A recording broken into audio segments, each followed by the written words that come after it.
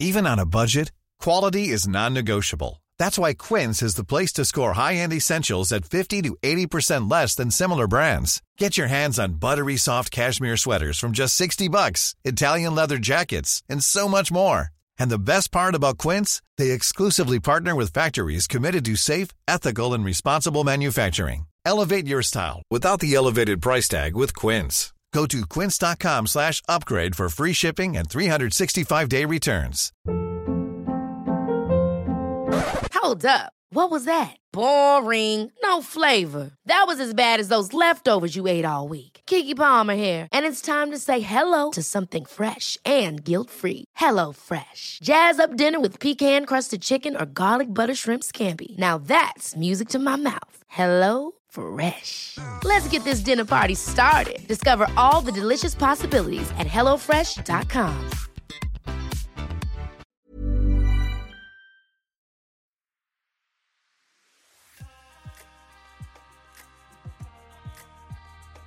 Hello, welcome to Condensed Histories, the podcast that takes pop culture and reveals the real history underneath it.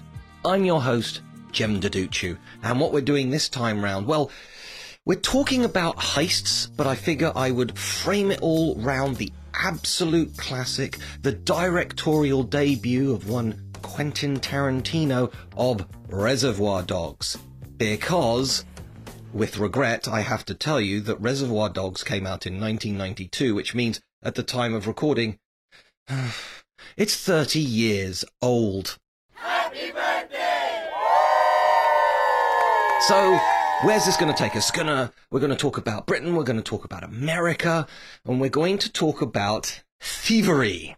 I've done one a while ago on cops, I've done one on bounty hunters. I guess the legal world is in there in some of the conversations that I do on this podcast. But this time round, we're going to talk a little bit about how Hollywood shows it one way, the realities can be another way, and also the fact that bank robberies, heists, if you like, are a real thing in history, but interestingly, also in cinema history as well. So if this sounds like fun, then come with me, because this is a lot of fun. Trust me on that. So, Reservoir Dogs. You're not Mr. Purple. Some guy on some other job is Mr. Purple. You're Mr. Pink. As I said, the directorial debut of Quentin Tarantino, which means he's been making films for 30 years. And whereas, yes, technically he's made 9 films, he's made bits of other things as well. He's done episodes of CSI, he's written bits of other screenplays, things like his entire screenplay for True Romance, an excellent movie. He didn't get to direct it. However, the money from selling that screenplay allowed him to fund his early career and get attention, so I guess it was worth it. Natural Born Killers, a very edgy movie in the 1990s. Actually, after Reservoir Dogs, but one of these films that sort of like took years to come out on home release because it was considered sort of so dangerous and so violent, even though it kind of isn't. It's sort of more a condemnation of how media sensationalizes violence, which they then promptly did. Yeah, well, that's the way it goes. Yeah, so he's written stuff, he's guest-directed bits, he guest-directed a bit of an entire movie called Sin City, and then there's 4 Rooms as well. It goes on, okay? So the point is, he's out there, and if you're only coming to Quentin Tarantino in, let's say, the last 10 years, he's part of the furniture, and you may love his dialogue. I think he is one of the best writers of dialogue out there. He can make things interesting just in a conversation. It's the only one I wasn't 100% on. I should have my head examined going ahead when I wasn't 100%. That's your proof? You don't need proof when you have instinct. No need for gunfire or anything like that, and that was obvious in his very first movie, Reservoir Dogs. However, it's stylized, and he keeps riffing on sort of pop culture, and it's very much a movie lovers type of movie. And so some people he rubs up the wrong way. He's been controversial in other areas. But the thing is, you have to remember what it was like pre-Quentin Tarantino. Because, yes, there was always an indie movie scene. But while it was cool, it was also very inaccessible. It was cool in the sense of, I know this little tiny movie and nobody else does. But it wasn't the sort of thing that the cool kids would watch on video, DVD, whatever you've got. It wasn't something that people would try and dress up like, but with Reservoir Dogs, that changed everything. It changed fashion. It launched various careers. Steve Buscemi, who I talked about in Boardwalk Empire, yes, he'd worked before, but his first breakout role was as Mr. Pink in Reservoir Dogs. Tim Roth, who was so hot, British actor, so hot in the 1990s, kind of faded away. He is the Abomination in The Incredible Hulk, so he managed to get into the MCU, never seen again. So he's a great actor, he's been in great movies, and he was a critical role in Reservoir Dogs and the follow-up, Pulp Fiction. Harvey Keitel had been around for years, obviously worked with Martin Scorsese back in the 70s, but he'd kind of had a bad 1980s, and seeing him in Reservoir Dogs reinvigorated the interest, a reminder of how great he is, and went on in the 1990s to have, if you like, the peak of his career, 20 years after he first started acting. So Reservoir Dogs can't be underestimated in terms of its importance. The other thing is, it's a directorial debut. I have a friend who used to work for Sam Mendes, and therefore she felt very loyal to Sam Mendes, and she said, oh yes, well, his movie American Beauty, that's the greatest directorial debut of all time. And I just went, Citizen Kane? And she went, okay, of the last 10, 15 years. I went, Reservoir Dogs? And she sort of glared at me. But look, I get it. American Beauty is a very good film. I am a big fan of Sam Mendes, but it wasn't really a directorial debut. In the case of Quentin Tarantino, he had to scrape this money together. Like I said, he had to sell other screenplays just to get enough money to get this going, do some favors. And most of it is in this warehouse. It's almost a play.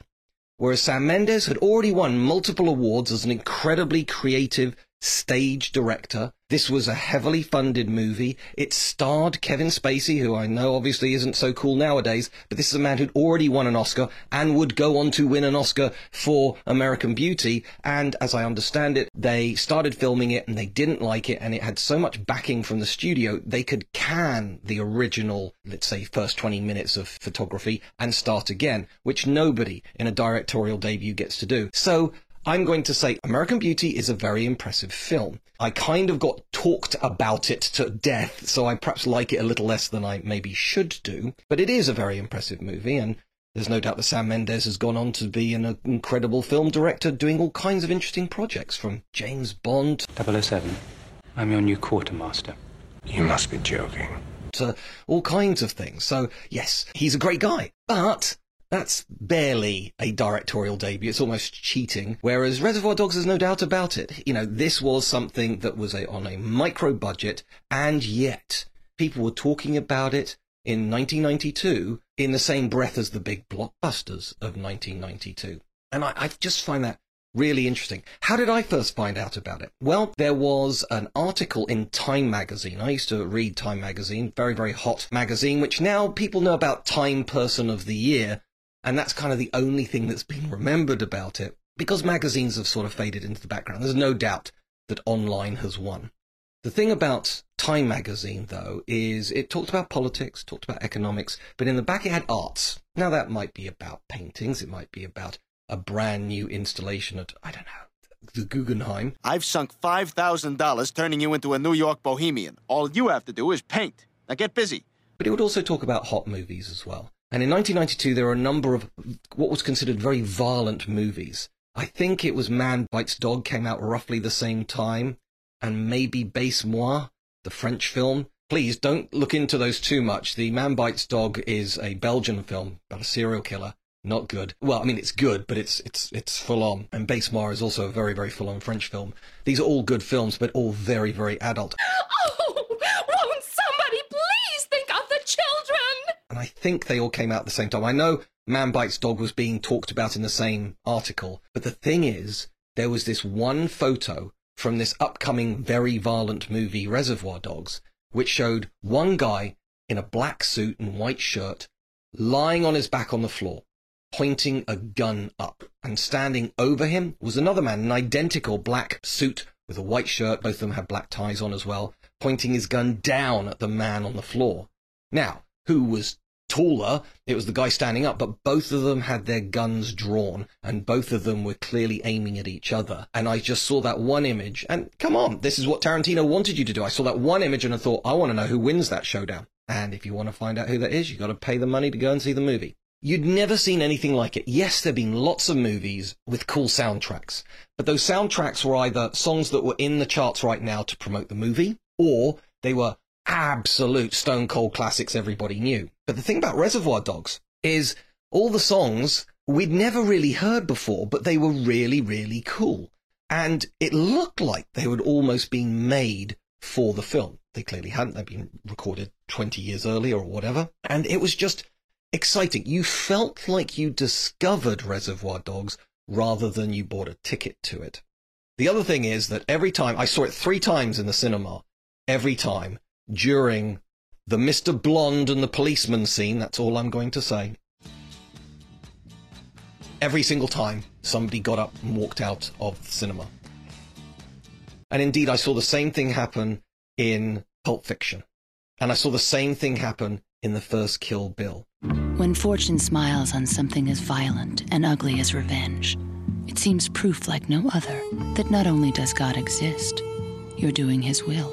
And I can't remember the later ones, but certainly his earlier films, not so much Jackie Brown, that wasn't quite as violent as these other films, but they're so full on, they're so tense that actually you don't see a lot of gore. And as Tarantino says, there was all this criticism around the violence of Reservoir Dogs. He said, look, you get a movie like Commando, you know, Arnold Schwarzenegger, just mowing down people, and it barely registers on you because each death has no meaning. Or Star Wars, you know, people are forever shooting stormtroopers, blowing up bases and so on and so forth. It's all very cartoonish. I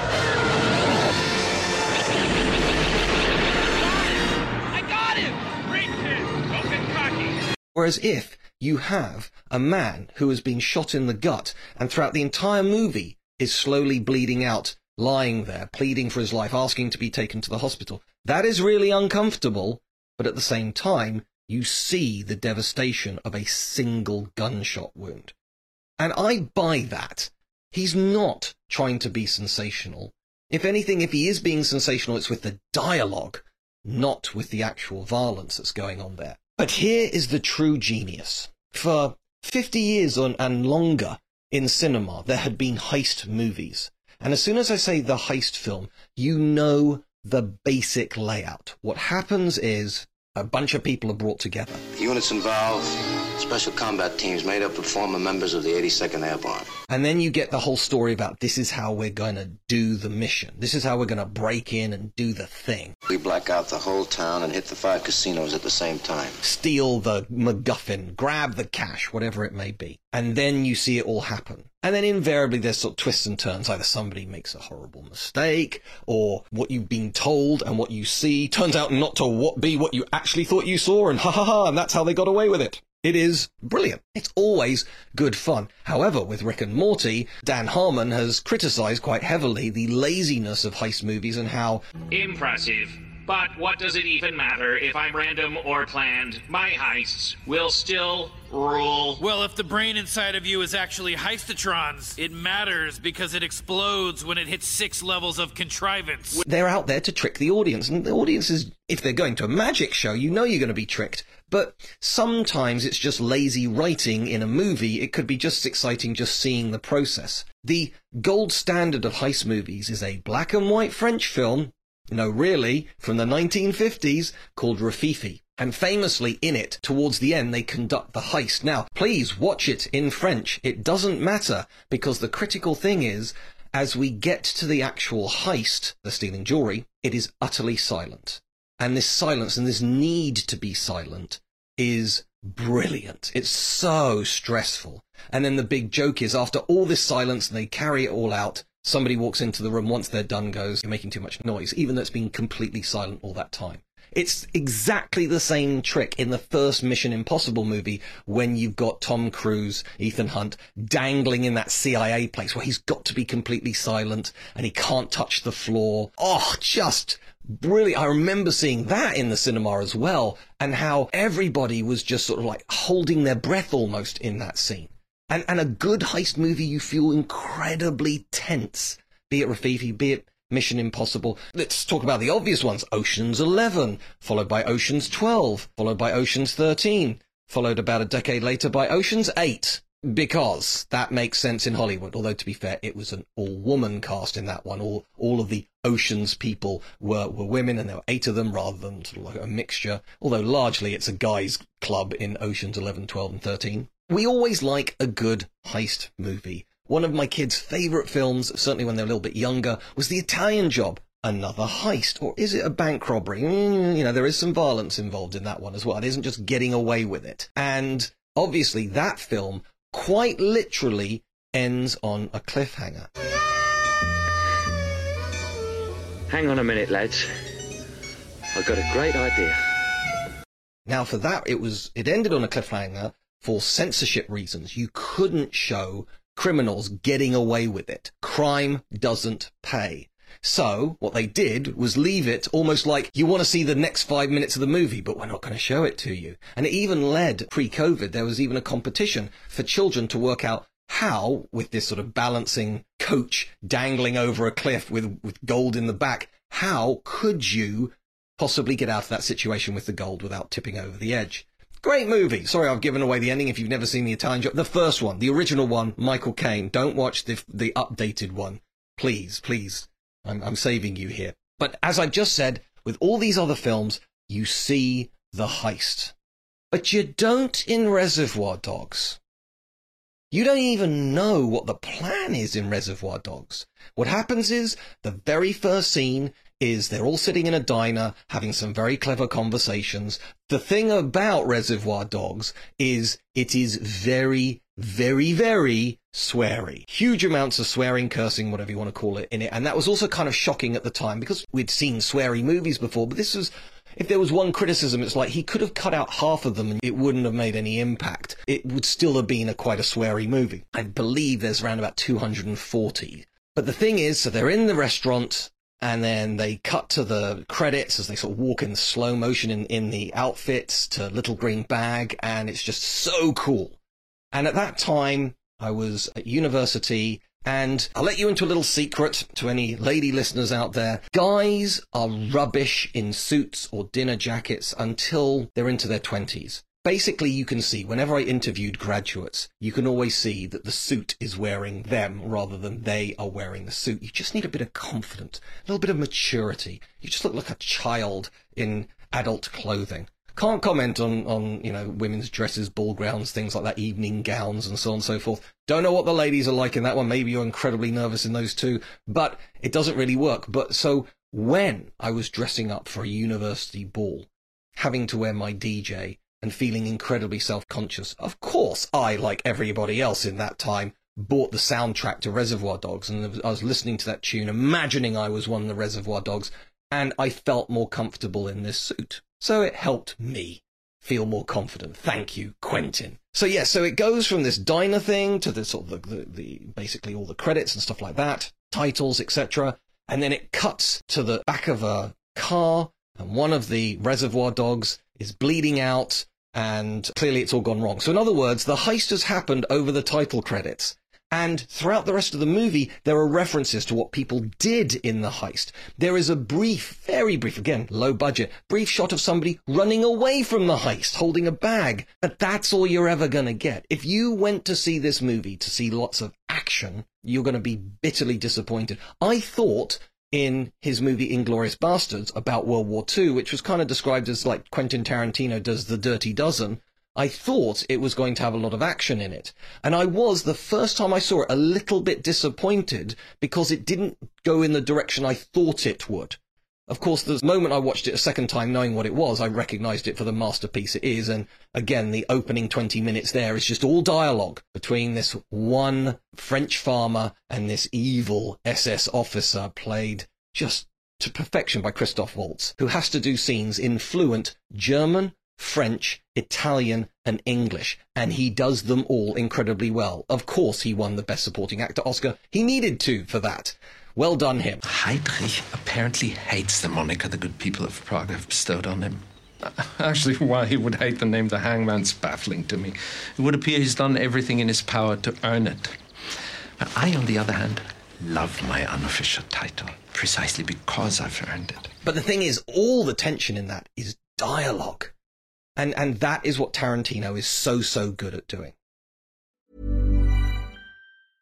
This is Paige, the co-host of Giggly Squad, and I want to tell you about a company that I've been loving, Olive & June. Olive & June gives you everything that you need for a salon-quality manicure in one box. And if you break it down, it really comes out to $2 a manicure, which is absolutely insane. It's also so easy to get salon-worthy nails at home with Olive & June. The difference between how your nails used to look when you did them yourself and now with the Mani system is a complete game changer. The best thing about Olive & June, too, is it's a quick dry. Dries in about 1 minute, lasts for 5 days, and full coverage in up to 1 to 2 coats. Visit oliveandjune.com/perfectmani20 for 20% off your first system. That's oliveandjune.com/perfectmani20 for 20% off your first system.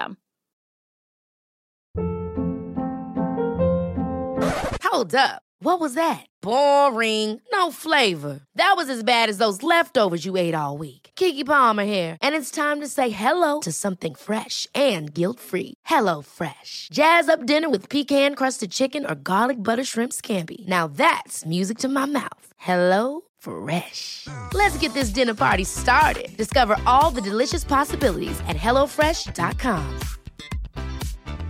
There's never been a faster or easier way to start your weight loss journey than with PlushCare.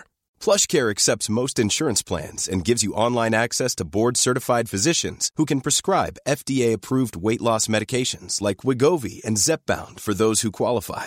Take charge of your health and speak with a board-certified physician about a weight loss plan that's right for you. Get started today at plushcare.com/weightloss. That's plushcare.com/weightloss. plushcare.com/weightloss.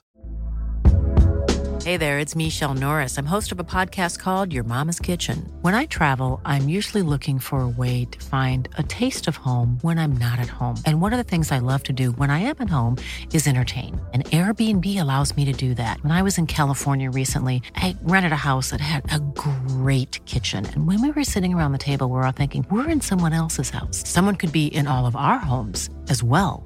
If you have a home, but you're not always at home, you have an Airbnb. Your home might be worth more than you think.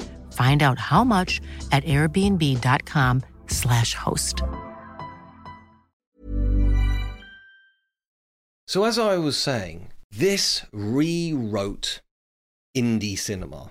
Most young men, particularly at university, like me, so we would have a poster from something from Reservoir Dogs. I remember I particularly had a poster of Mr. White with his 2 guns. At one point he brandishes 2 guns, doesn't get cooler than that, with a little quote next to him on my wall. I don't know if it was official merchandise or not, but that's not the point. The poster was everywhere, T-shirts with kind of the blood spatter and next to the logo. It was just everywhere. It was just a cool thing that was very 1990s. Indeed, when we went to his next movie, Pulp Fiction, Uma Thurman, with that kind of black bob cut, but also just simple black trousers, white blouse, black jacket over it, was just what everybody was wearing. And the great thing is it's cheap to reproduce. It wasn't a glamorous ball gown or anything like that. I'm aware that if you're, 20 and the year is 2022, you don't get what the fuss is about Tarantino because those films have always been sitting there and you might only be just discovering them now and thinking, there's better stuff out there. Probably is. But the point is, he created this sort of hot streak of indie crime drama type things. And, from that point onwards, just everybody wanted to be a bit Tarantino-esque. Some of them were more successful than others. You couldn't really capture what he did in a bottle. I always remember the movie Things to Do in Denver When You're Dead, starring Andy Garcia. And it was meant to be, this is like the new Tarantino. It was pretty boring. And if you've never heard of it, there's a reason for that. The point is that Reservoir Dogs was incredibly exciting, incredibly low budget, grossed tons and tons of money, and then put Tarantino onto the scene, which has led to all these other really interesting projects. I haven't loved every single one of them. Look, I really love most of them. I actually thought one of his most recent ones, Hateful Eight, I thought that was the first time he was almost parodying himself. Something like Pulp Fiction, when it first came out, that was considered a really long film. And kind of complicated because it's sort of not in the right timeline. It's a great film, don't get me wrong. I loved it. Everybody loved it, but it's quite long. But every single bit of that movie is needed so you understand the interactions between the various different characters. By comparison, Hateful Eight, there's an entire scene where they've got to batten down the horses because there's a blizzard coming, and that never pays off. That I've got no idea why they had that. If you want to lose 5 minutes, lose those 5 minutes. It reminded me, because most of it's actually in this haberdashery shop, that it's a bit like Reservoir Dogs. But whereas Tarantino has been riffing off other directors, if you start riffing off yourself, sometimes you're losing, basically your sort of creativity. But then he brought it all back in Once Upon a Time in Hollywood. Thought that was really, really amazing. So you and a bunch of friends like you all live at Spawn Movie Ranch. But yeah, so I don't love everything. Death Proof, also one of his lesser films. Do really like Jackie Brown, but he deliberately had a smaller movie, a kind of less vivacious or controversial movie after Reservoir Dogs and Pulp Fiction, because how are you going to top that? So he had a little bit of a pause with something a bit more calm, and then he went on to Kill Bill and started doing other crazy stuff as well. So yeah, there we go. So I think you can tell I'm a big Tarantino fan, but where does this bring us to the world of heists? I've talked about sort of how this stuff wouldn't ever exist. Archie Bunker is Mr. Blue in Reservoir Dogs, and he is actually an ex-criminal bank robber. And so he was there to kind of advise them a little bit, what sort of things would criminals talk about, and so on and so forth. And that's one of the critical things. This is the first time you saw criminals not just talking about the job or the cops. They were just having chats about things. There's the kind of famous speech between John Travolta and Samuel Jackson in Pulp Fiction about, what do you call a quarter pounder in France? They have the metric system. They don't know what a quarter pounder is. You know what they call a quarter pounder with cheese in Paris? They don't call it a quarter pounder with cheese? Oh man, they got the metric system. They wouldn't know what the quarter pounder is. And what do they call it? They call it Royale with cheese. Royale with cheese. That's right. What do they call a Big Mac? Big Mac's a Big Mac, but they call it Le Big Mac.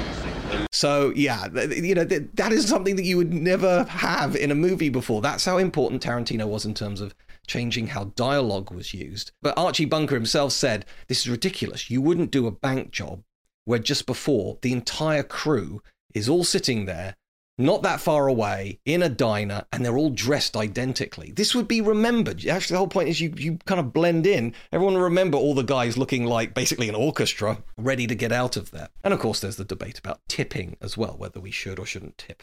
So let's have a look at heists in the real world. So first of all, let's go to an absolute classic one where I'm surprised there haven't been a bunch of movies made about this. The year is 1671. We're in London, and an Irish brigand who gives himself the name Captain comes under the name of Captain Blood. Okay, first of all, cool name. He's made it up, but who wouldn't want to be called Captain Blood? And he and a couple of ne'er-do-wells sneak in to the Tower of London and decide to steal the crown jewels. Come on, this is Ocean's 11, isn't it?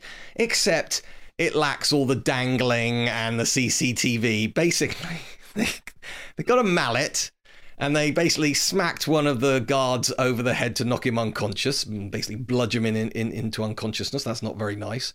And then used the same mallet to hammer things like the gold cups and crowns flat so they could put them under their coats. This is not very sophisticated. The guard managed to come to, I think it was a beefeater actually, came to and shouted, "Treason, the jewels are being stolen." And then he's captured, and unbelievably, Captain Blood's taken in front of Charles II, and you would have thought, well, he's going to have his head cut off now, isn't he? But no, he manages to charm Charles, and he becomes a member of the court and is even given a sort of small amount of money and a small amount of land. Why? Why has that not been turned into a bunch of movies? What I've just told you, surely you're sitting there thinking, I'd watch that. But there we go. That's the Crown Jewel, 1671. Now, we're going to go to America for a while. Basically, the first kind of heist-type bank robbery there was in 1798. So they'd only recently been independent at the Bank of Pennsylvania, where they managed to get away with $162,821. That's in 1798 money. That is millions in modern-day money. However, nobody seemed to have sort of like broken in. So somebody had a key, probably an inside job. Don't know who actually did that. Let's fast forward into the time of the US Civil War. Let's face it, once we get to bank robberies in the Wild West, you all know what those are like. And those did genuinely happen, as did holding up trains which had cash in them and so on and so forth. So, we're now into let's call it the golden age of heisting or robberies. In 1863, now this is interesting, in Malden, Massachusetts, the robber came in armed and actually shot a 17-year-old bookkeeper and managed to leave with $5,000. Again, in modern money, probably $1 million, the equivalent of. It was a lot of cash at the time. But because somebody had died, they actually put out one of those wanted posters, and it was $6,000 to try and get him. They sadly didn't. But that's an example. The reason why we like heist movies is because the only people who are losing are the bank or the business corporation, or the casino. Because the house always wins. Play long enough, you never change the stakes, the house takes you. Unless, when that perfect hand comes along, you bet big, and then you take the house. And none of those are sort of lovable. But as if what happened in Ocean's 11 is their plan is to walk into the casino and machine gun all the clientele to death and then take the cash, we wouldn't have considered it such a romp, would we?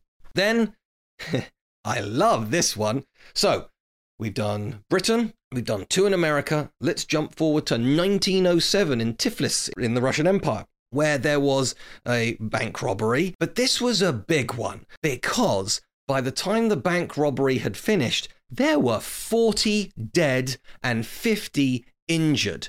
That's a small battle that went on there at the Tiflis Bank.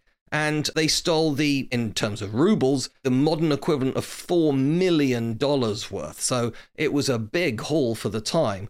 But what's interesting about it, why do I mention this one of all the bank robberies that have ever happened? Because this was organized. We're not quite sure if they were on the scene firing guns, but it was certainly organized by Lenin and Stalin.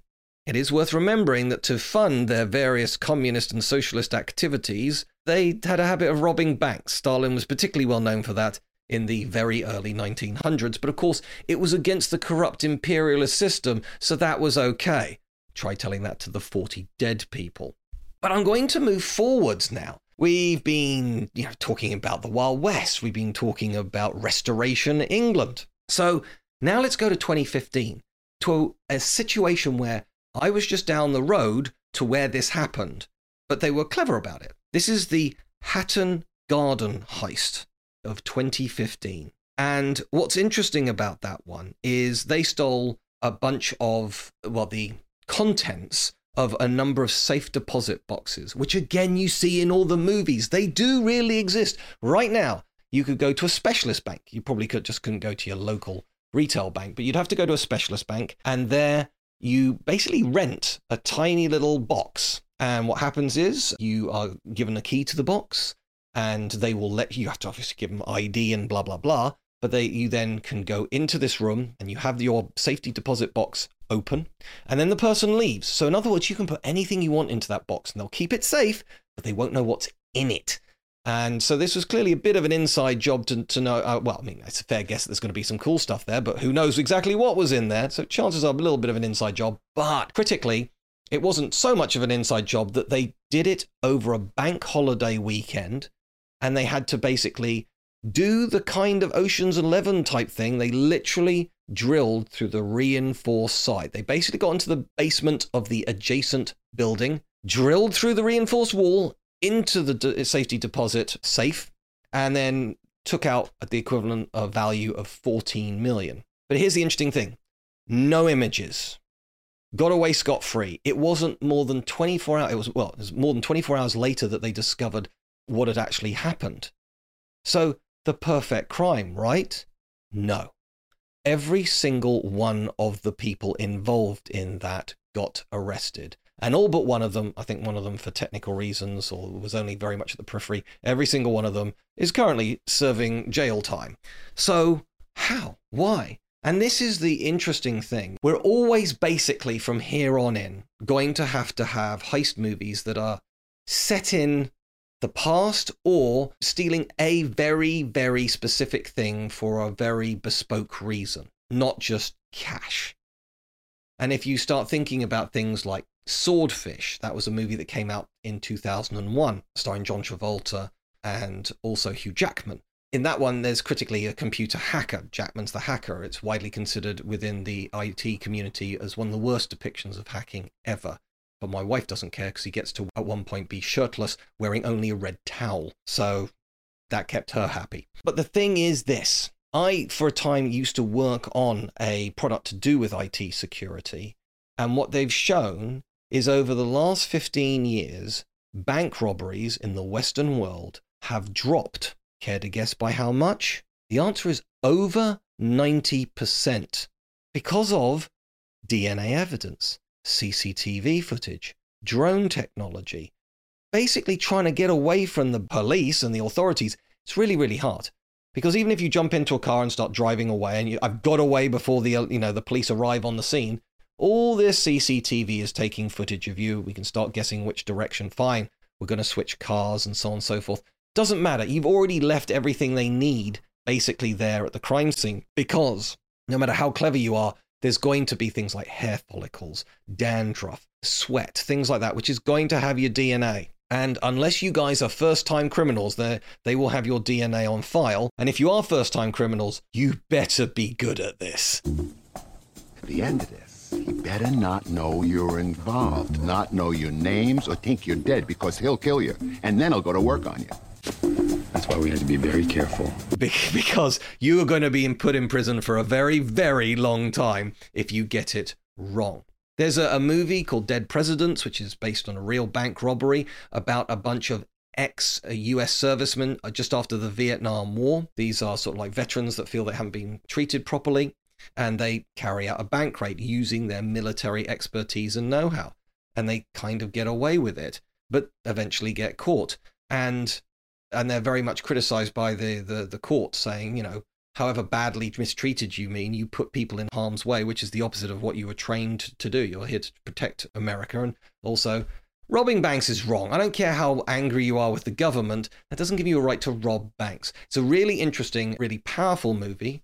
You might want to check that one out. Another great heist movie is Inside Man, directed by Spike Lee. That's probably one of his most commercial films. There's just loads of them, and they're almost always a really good watch. I can't think of any really bad heist movies, but I do take Dan Harmon's point that if you start sitting there and watch maybe 3 or 4 or 5 heist movies in a row, you're going to start thinking there's definitely a structure to this, and I'm beginning to spot it. And you probably can only really enjoy it once, because then you know whether they are or aren't going to get away with it.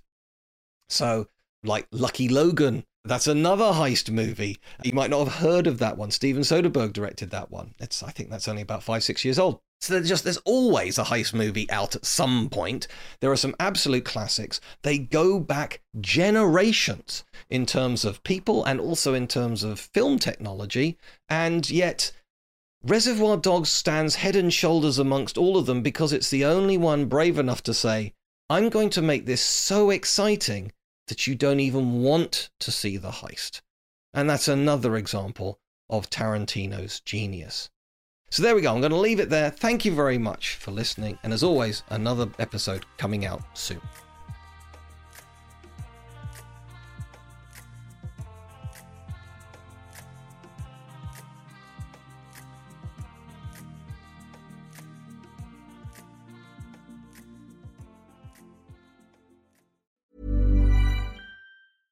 Imagine the softest sheets you've ever felt. Now imagine them getting even softer over time. That's what you'll feel with Boll & Branch's organic cotton sheets. In a recent customer survey, 96% replied that Boll & Branch sheets get softer with every wash. Start getting your best night's sleep in these sheets that get softer and softer for years to come. Try their sheets with a 30-night guarantee. Plus, get 15% off your first order at bollandbranch.com. Code BUTTERY. Exclusions apply. See site for details. Planning for your next trip?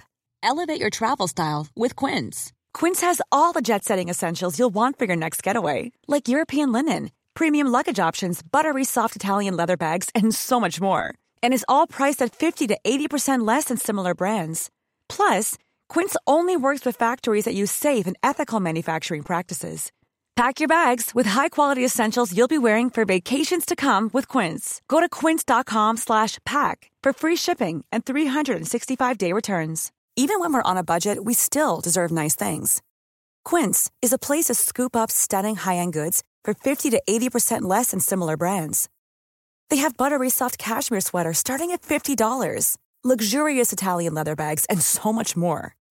Plus, Quince only works with factories that use safe, ethical, and responsible manufacturing. Get the high-end goods you'll love without the high price tag with Quince. Go to quince.com/style for free shipping and 365-day returns.